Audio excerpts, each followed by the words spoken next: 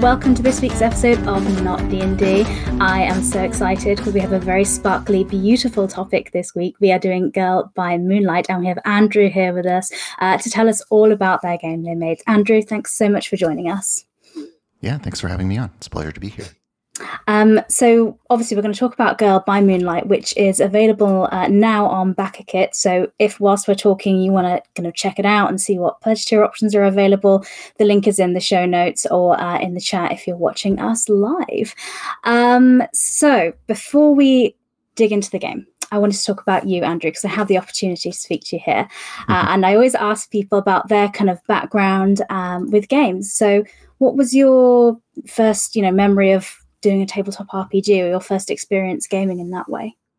So my introduction to role-playing in the more kind of formal way, right, of rolling dice and all of that kind of stuff, I have this memory of my brother and my older brother, he's 4 years older than me, and his friend playing, his friend ran like a D&D thing for him, but they had one 6-sided die, and, they were just making up this story and rolling some dice. Yeah. In this very, informal way that people do, but clearly his friend had seen one of the early kind of D&D editions or something. He was familiar with it, and this was something that I had never had any kind of context for, so it was very cool. But also it was like one evening, and then it was over. It didn't ever happen again. No. I guess my brother wasn't super into it, and so that was my first look into a formal tabletop role-playing game, because other than that, it would just be me and my one friend at school kind of doing something that would be kind of more similar to having OCs and writing fan fiction or that kind of thing. We would just make stuff up. And so every recess and every lunch hour, we would just be hanging out and talking about characters that we had made up, which, is the other kind of the flip side of a lot of role-playing games is doing that kind of stuff. So between those two, I kind of had my early introduction. But yeah, a lot of it was shaped by video games and JRPGs and these kinds of things, because I didn't get a lot of chances to play proper tabletop role-playing games until much later when I was in my teens and stuff like that. Fantastic. Well, how did you go from being somebody who, played kind of storytelling games? It sounds like you and your friend were just storytelling and doing that sort of thing. How did you become somebody who's, a creator and makes games and does this for your job? Because I know a lot of people listening are like, that sounds really awesome. How do I do that? How did Andrew do that? Well, yeah, so I got introduced to the kind of indie role-playing game scene by way of Avery Alder. I just happened to... she was running these drop-in role-playing game things at cafes and stuff like that, and my partner at the time heard about this and was like, "Hey, you're into these kinds of things, right?" Because I had mentioned role-playing games or whatever previously, and so we went to one of those, and I played a couple of games like Penny for Your Thoughts, and some other kind of games of that era and ilk, which was really fun and really really cool. I was very excited about that, and then that was kind of my line in. I met a bunch of people that would turn out to be very, very big deals in their own right over the course of their design journeys and stuff like that. So that's kind of what got my foot in the door in terms of knowing what was out there and available. But then years of playing those games ended up kind of being my game design education, even though I didn't realize that was happening as I was doing it. And so becoming, more familiar with the different things that could be done, and games of that generation, like Apocalypse World or whatever, did a better job of exposing their inner workings and making clear how they were operating and why and what they were doing. And so by playing all those games for a number of years, I was kind of able to get a sense of what I might be able to do and how I might be able to hack or change them, which ultimately culminated in me making this Fortune in the Dark game. Amazing. So I think let's segue straight into talk about Girl by Moonlight. So obviously this first grabbed my eye on a BackerKit. I saw the graphic and I was like, wow, what is this? The artwork is so stunning and beautiful in this game. I've got some whilst we're talking that I'll be scrolling through. And if you're listening to the podcast, I'll put some links to the BackerKit so you can go and see, because the artwork is just Stunning. Looking through, could you give us a summary of what Girl by Moonlight is? So, yeah. Yeah, so it's a tabletop role-playing game. It's Forged in the Dark, so it's a hack of Blades in the Dark, if you're familiar with that. And it's a game about tragic magical girls struggling against an oppressive society and trying to transform the world for the better. And sometimes they do that, and sometimes they die trying, or are set back or are changed by that experience. But yeah, it's a game about hope and mutual support and the ways in which queer people end up needing to kind of band together and lean on each other in order to make it in a hostile world. Fantastic. I think this is such a beautiful concept, and I was so excited when I was reading about this. What are your reference points you have for the game? Like, I was looking at it and I was like, well, Sailor Moon definitely jumps out at me, but it seems like there's a lot of different references in this game. Yeah, so one thing I ended up doing with the design is it's broken into 4 what I call series playsets. And so when you sit down to play the game, you pick one of those and you kind of make your own setting and adversaries and situation for the characters to exist within. And each of those 4 playsets has a really wildly divergent take on what the magical girl genre can contain. And so there's one called Beneath the Rotting Sky, which we're seeing on screen here. It really leans into this idea of tragedy. It's the very grim and kind of brutal aspect of the game. It's deeply inspired by Puella Magi Madoka. And this was one of the kind of core parts of the game as I was making it. This was one of my kind of main targets. Before I came up with this idea of having kind of 4 games in one, I was mostly leaning in this direction. And so my working title for it was The Bad One. It was the really it was the one that was really meant to like hit people very viscerally. And so it does a lot of stuff with essentially there being this doom that is hanging over the characters throughout the play of the series. And they have this very narrow window where they can kind of skirt around that and maybe do something big and good. But more often than not, they're going to die trying in this one. But there is also At the Brink of the Abyss, which is a much more optimistic and hopeful piece, which that one is more kind of built out of like Sailor Moon or Steven Universe. There's a setting that's magical girls in giant robots fighting space monsters called Honesty of Stars, which is inspired by stuff like Die Buster. There's a beautiful image from there by Cy Sweetman, who did all the art for that setting, and it's brilliant, beautiful. He was great to work with. And then lastly, there's In a Maze of Dreams, which is inspired by the work of Satoshi Kon, as well as Serial Experiments Lane. It's this kind of psychosexual dream traveling mystery conspiracy version of the game that involves you like go into dreams and you're trying to unravel this conspiracy that is trying to use people's dreams to change the world for the worse, and you're fighting against that. So it has this really broad range of possibility within the game, where I just started pulling in a lot of different things at the fringes of the genre space, right? Things where you can be like, oh yeah, I could do the magical girl reading of, Paprika by Satoshi Kon or whatever, right? And think of her as a magical girl, and then how do I mechanize that and incorporate that into the game? So it was really fun once I had Brink of the Abyss and Rotting Sky first. And having done that, and having that duality, I was like, okay, well, one, I have to reject binaries. That's an important rule. But also that having done it twice, why not do it 2 times more? Because I had this framework that let me build them out. I had a system for allowing players to kind of procedurally generate worlds and adversaries and this kind of stuff. And so it was more work to add them, but it wasn't so much more work that it wasn't worth doing, basically. Sure, that makes sense. So we talked, you've kind of given some examples, and we've talked a bit around the magical girl theme, but in case somebody's watching and doesn't have a reference point and doesn't know what we're talking about, how would you summarize what the magical girl theme is, and what made you choose this as the subject matter for the game? So magical girl stories are typically about usually they're groups, like small groups, like a set of friends or whatever. They're young women. These are kind of coming of age stories.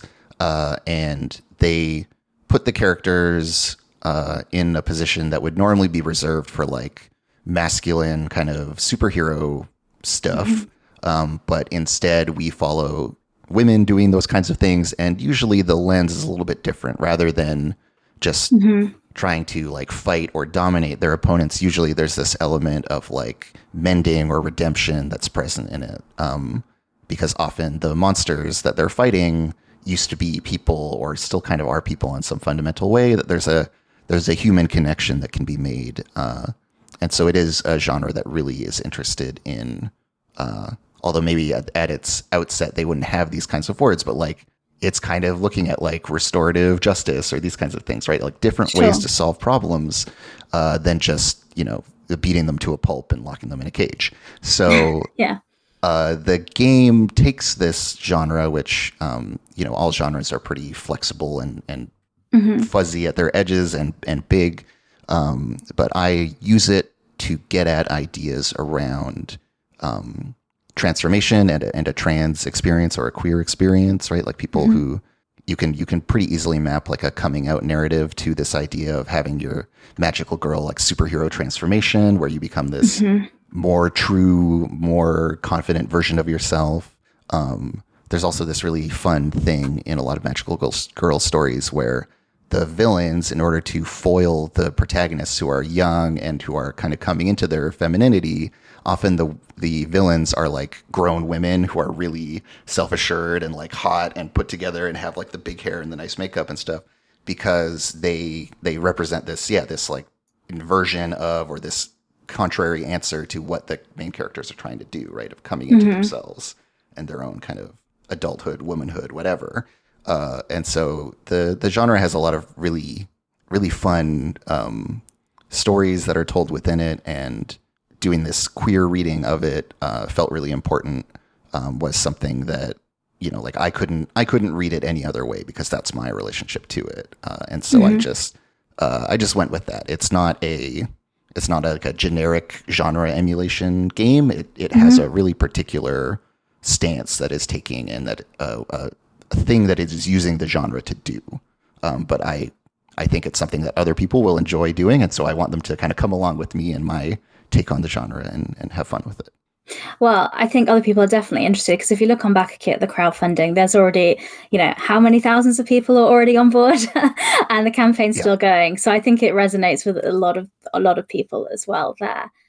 Talking about the game and the magical girls that people will be playing, could we talk a little bit about characters and character creation? So what that looks like in the game kind of mechanically, and also just from like a role play perspective. So there's this whole procedure that you follow to make the world and the adversaries and all these kinds of things. Midway through that is when you make the characters. So the characters don't exist kind of in a vacuum. You can't come to the session with like, this is the character I'm going to play. I've already filled out my sheet. Everything's done. They're kind of meant to be made at the same time as a group, so that they make sense together. They want to reflect everything else that's going on in the story. And you have 7 different playbooks to pick from, and there are 7 different kind of takes on different types of magical girl characters. So like the Enigma is kind of an homage to Tuxedo Mask, this kind of aloof, mysterious figure. Their identity is secret from the rest of the team. So even though they're friends in the regular world, in their mundane lives, they don't know that this one friend of theirs is also doing cool magical superhero stuff with them.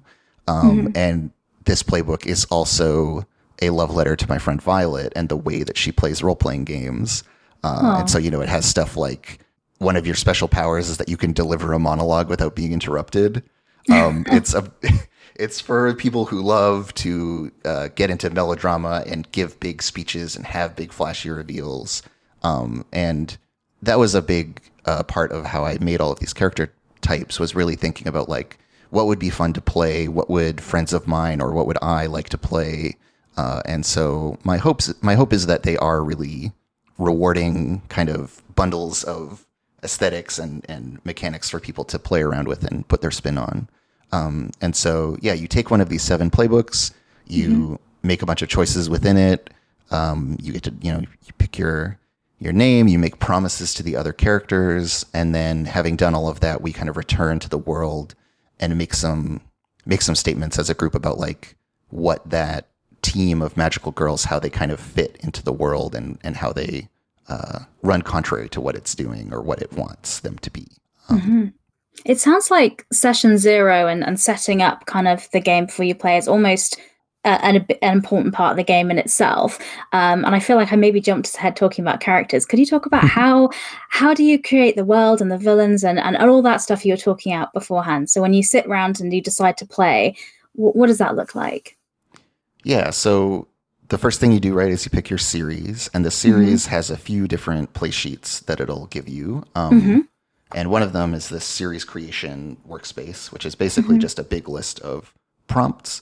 And so you're going to go through those categories and kind of pick one thing for each, and you might flesh that out and talk a bit about like what that means and the implications of that choice, right? When we say, for Brink of the Abyss, the first question you get asked is what lies in the abyss? And your options are things like the poisoned heart of a world or a grand cosmic order or a cruel and ancient deity. And you might pick one of those and say like, oh yeah, we pick it's a cruel and ancient deity, and it's Charybdis, who is a black hole, embodied as this like sentient being, and she wants to consume or take in everything. She wants to control everything and have it be within her gravity. But you might also just say like, oh yeah, it's a twisted reflection of our reality, and we don't know what that means yet, but we're going to keep moving on to the next thing. So there's this process that you're going through, which is meant to be collaborative, right? Everyone at the table decides. It's not just the director, which is kind of the GM role in the game. They don't just say, here's what the villain is. Everyone has a hand in making that.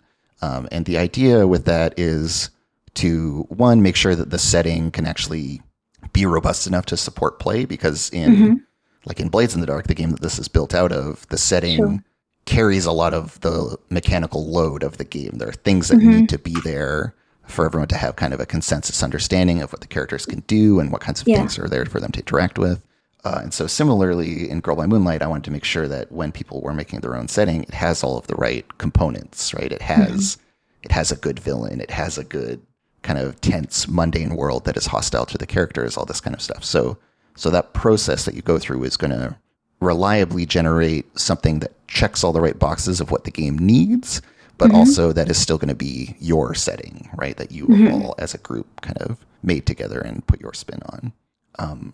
And so the process starts with these kind of heavily prompted things, right? Where you're picking from lists, but as it goes on, it starts to ask you questions, and the questions get a little bit more open-ended towards the end. So as you have more context and have established more detail, I start asking you bigger questions that are more expansive or nebulous and kind of depend on that context. So you end up at the end, early on, it's asking you like, what is held to be sacred in the mundane world? And it gives you a bunch of options like order, power, tradition, control, these kinds of things. And then later it asks you, how do you transgress against that which is sacred? How do you represent that which is profane? So there's some tying together of these themes and ways in which the characters are kind of made to be reflective of and integral to the world, so that you can tell a good story.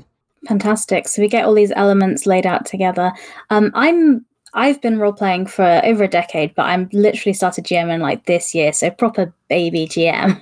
And if I was approaching this as a director, there's something I saw about the cycle of play, which seemed really approachable as somebody that's new to running a game, because it gave me structure but freedom to explore what the table wanted. Could you talk through the cycle of play and how that works in the game? Yeah, so I kind of use the language of television for it, right? You have a series, right? Your series is kind of your continuity of play, and you've chosen a play set for that. But then within that series, there are seasons, and a season is kind of the next smallest unit. And you might just run one season, and that would be the end of it. But if you run multiple seasons, I encourage people to kind of switch up who the director is, or recontextualize the characters a bit, or make new characters. That it's kind of, there's a moment to kind of take a pause or have a breath and have things change when you come back to the game. But then within that, there are episodes, and each episode has a an obligation phase, a downtime phase, a mission phase, and a fallout phase. And that's like the loop of play. And so the idea is that it's always clear what you're doing, You're never going to be in a position, right? Like as a director, especially if you're kind of new to GMing, you're never going to be in a position where you don't know what to do. Yeah. The exact details of what the story holds next or whatever, we're all playing to find out. But, the game is going to keep running and moving you forward, and you're going to keep laying down track ahead of yourself. And there is going to be some pacing and tempo that the game is kind of taking care of for you, so that you can focus on reacting to what the other players are doing, and delivering a good villain speech or describing a cool scene or whatever, right? Like I'm trying to have the game do some of that work. And also I'm a curmudgeonly opinionated role player, and I think that there is like a good way to play role-playing games, and I mandate that within my own game by making the rules work a certain way. So part of it is me saying like, we should just, as role players in general, most people chew the scenery for too long. I'm going to encourage them to do shorter scenes, or to cut earlier, or to have more momentum and move from this thing to the next thing, stuff like that. So there are a couple of different motivations for it, but I do think that at the end of the day, this structure is immensely useful for everyone, right? It's clear what's happening. It's clear what's going to happen next. You can plan for that. You can make decisions where the relative kind of merits and value of everything, because there is some sense of what's come before, what's going to come next. Definitely. I very much felt that way. It felt like, exactly as you said, there's a structure, so I kind of know what I'm doing as a GM, and it gives me the freedom and the space to kind of play with the players and focus on like the story and those interactions, instead of like, oh boy, what's happening next? What am I gonna organize? There's a structure, and I think that's nice for the director, and also for the people playing as well. Speaking about playing a little bit, I want to get a little bit into the rules, because you've done some very cool things in here, and I wanted to talk about kind of transcendence, stress, and eclipse. So maybe it's two different topics there, but maybe if we start talking about transcendence and what that is in the game. Well, and I think it's sensible to group these things together, and there's even a part of the book where I kind of explain like these are the things that make the characters, the protagonists, special, right? Is that they have that dynamic, those things. So stress is kind of your main resource for pushing your character beyond their limits, but it's also something that when you get too much of it, that's bad as well, right? When you've spent too much of it, there's a very intense cost for the character. And then your other big kind of source of power is transcendence. And transcendence is that magical girl transformation. It's where you go from being just a regular person to something more, someone who actually could change the world, someone who could take on these kind of monstrous embodiments of everything that's kind of wrong with society. But there's a limit to that. You only get to act 4 times for most of the characters. You only get to make 4 actions while transcended, and then that's it. You turn back to normal.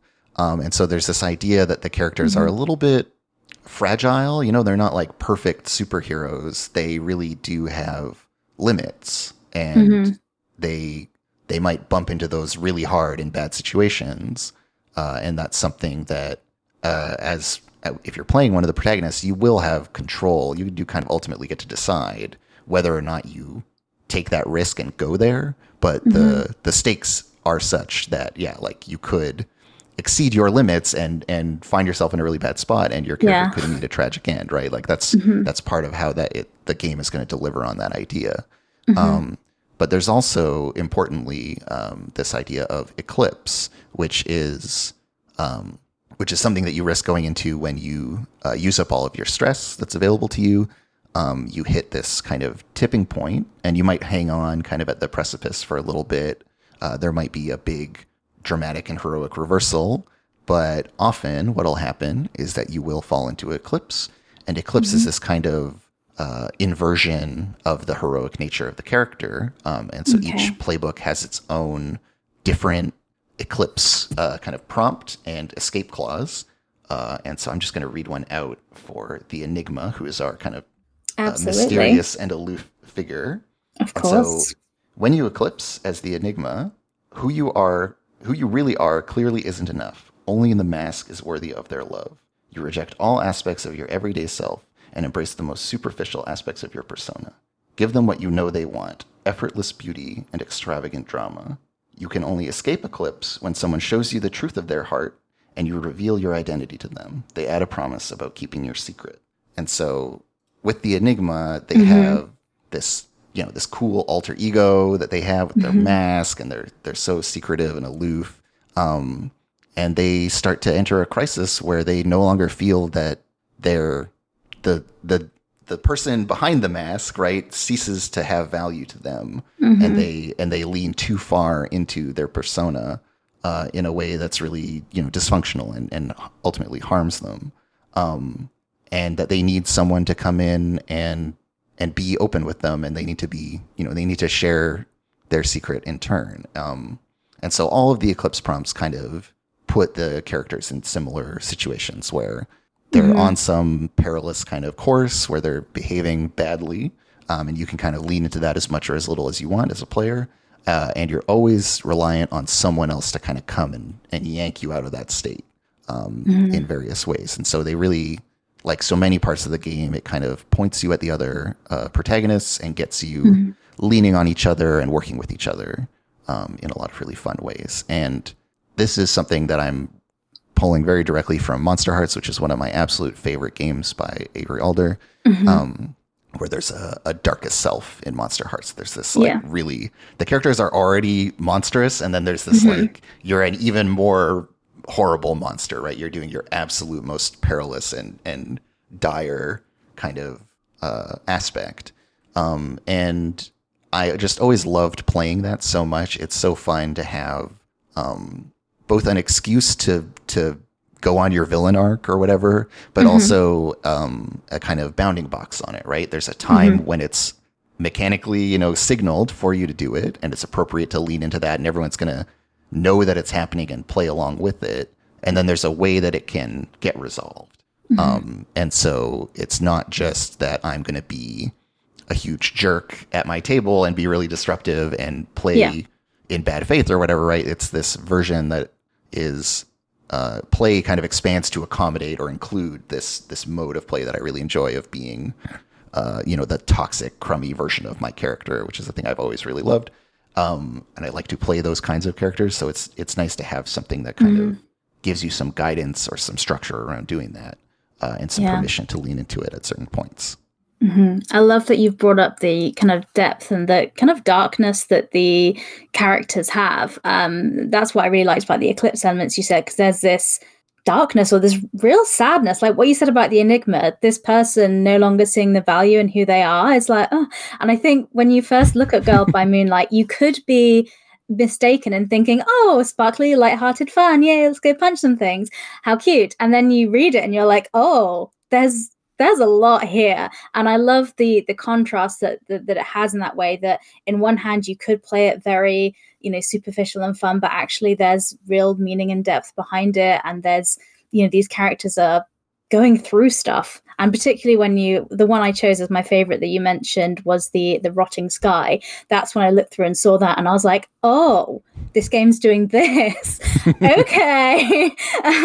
So I think that's really great that it has that level of depth and darkness with it. Obviously, with any games that you're taking to that place, there's kind of safety considerations for anybody.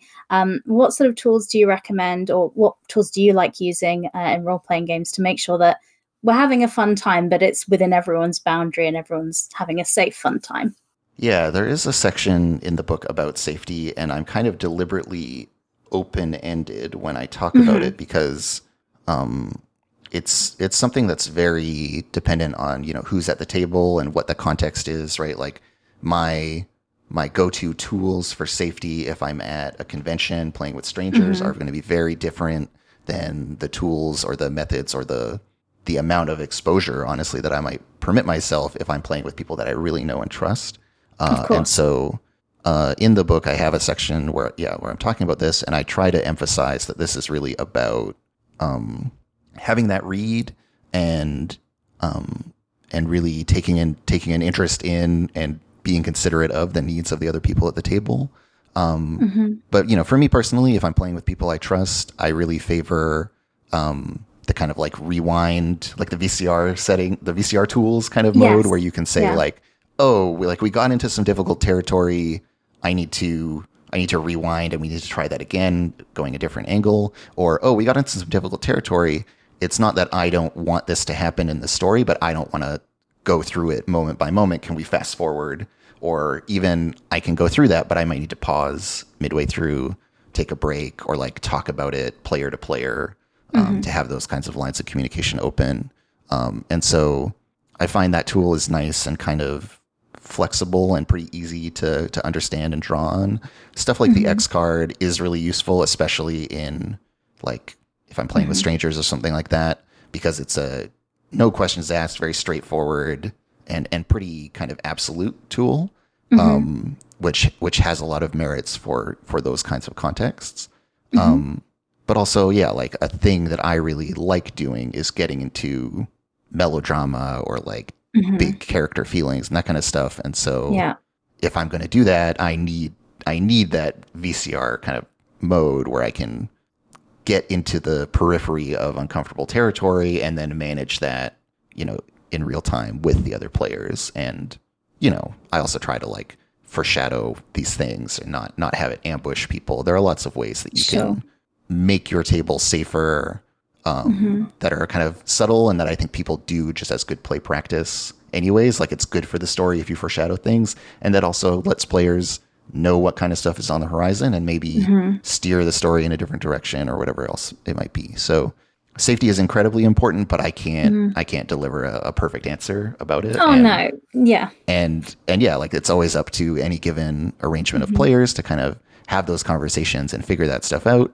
And that, the possibilities that exist, the tools that are available, all that is always going to change. I'm going to put this book out in 2023, and then in 2028, maybe there will be a completely different understanding of what RPG safety tools should be.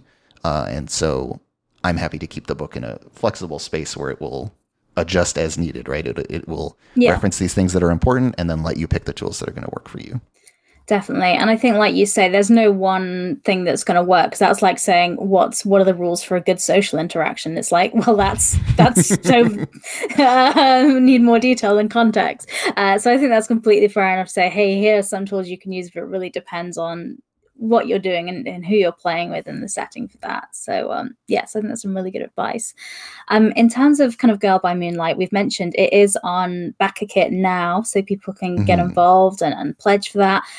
So what kind of things can they pledge for in that? So so if we pick up the book, what does that contain? Yeah, so the kind of most basic core thing, right, is the book. It's 220 pages of my writing. It's all the rules of the game. Wonderful. Yeah. And alongside that, you can play it on Roll20. We have a module within that allows for playing the game that you just get access to for free. There's also all of the play sheets and also a set of single session kind of ready-made scenarios for people to play with. Those are all available to anyone that just picks up the game. And whatever level you pledge on BackerKit, you get a rulebook PDF straight away. The moment you pledge, you can play the game. So that's amazing. All available for people straight away. Yeah, the version you get early is just doesn't have all the art assets, some other stuff like that. It's not the absolute final version PDF, but it's everything you would need to play the game is ready for you up front. There is a special edition book that has like a different cover, some end papers, some nice ribbon bookmarks. If you want to go fancy and get like the special thing, that's an exclusive to the BackerKit. But broadly speaking, if you want to just get the game, it's pretty affordable. There's like a $15 tier that just gets you the PDF. And so it'll get you this initial early PDF and then the proper one with full art and everything at the end of the campaign, and get you playing the game. Perfect.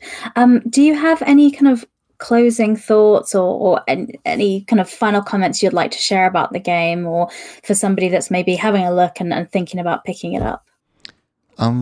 So I would encourage people to be open-minded and curious when engaging with the game, both in the sense that you might be a huge Magical Girl fan and come to it with a lot of preconceptions about the genre or whatever else, but be open to thinking expansively and building out rather than just being like, I'm going to make exactly Sailor Moon episode by episode using this game. That is not the spirit of it. And so I would encourage people to try to, make their own thing and be expansive in their thinking. But also, if you're not a fan of magical girl stuff, I would still encourage you to check out the game. It's going to do a lot of things that might surprise you. It's going to engage with the topics and let you, as a player of the game, engage with the topics in interesting ways.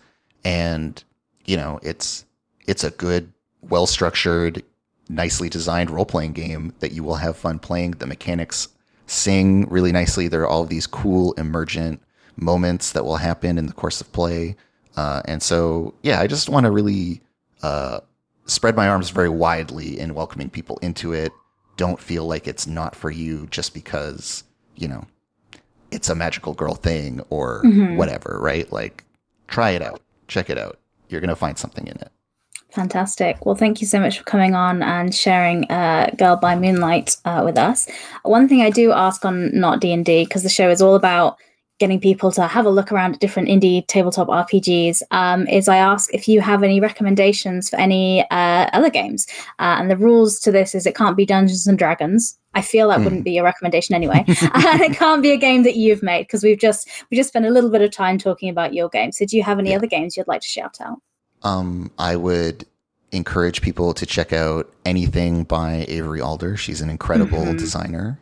Yes. And, she's hardly overlooked in the space. She has a very good reputation for a reason. But look into her games. She has a bunch of great ones. Monster Hearts is brilliant. And Dream Askew, which I got to play recently with some friends of mine. Okay. And all of the games in its kind of lineage, which is called Belonging Outside Belonging. I also played a game called Orbital, which is by a different designer, but is kind of built out of Dream Askew. And I've had a great time with all of those. So that would be my big recommendation. Fantastic. That's great. Well, there's plenty of games of hers to check out. So that's a really great recommendation. Andrew, thanks you so much for your time for coming on, and congratulations on the success of Girl by Moonlight, even though it's already going and it's still continuing. And I'm really excited to play my first game. So thanks so much for coming on. Thank you.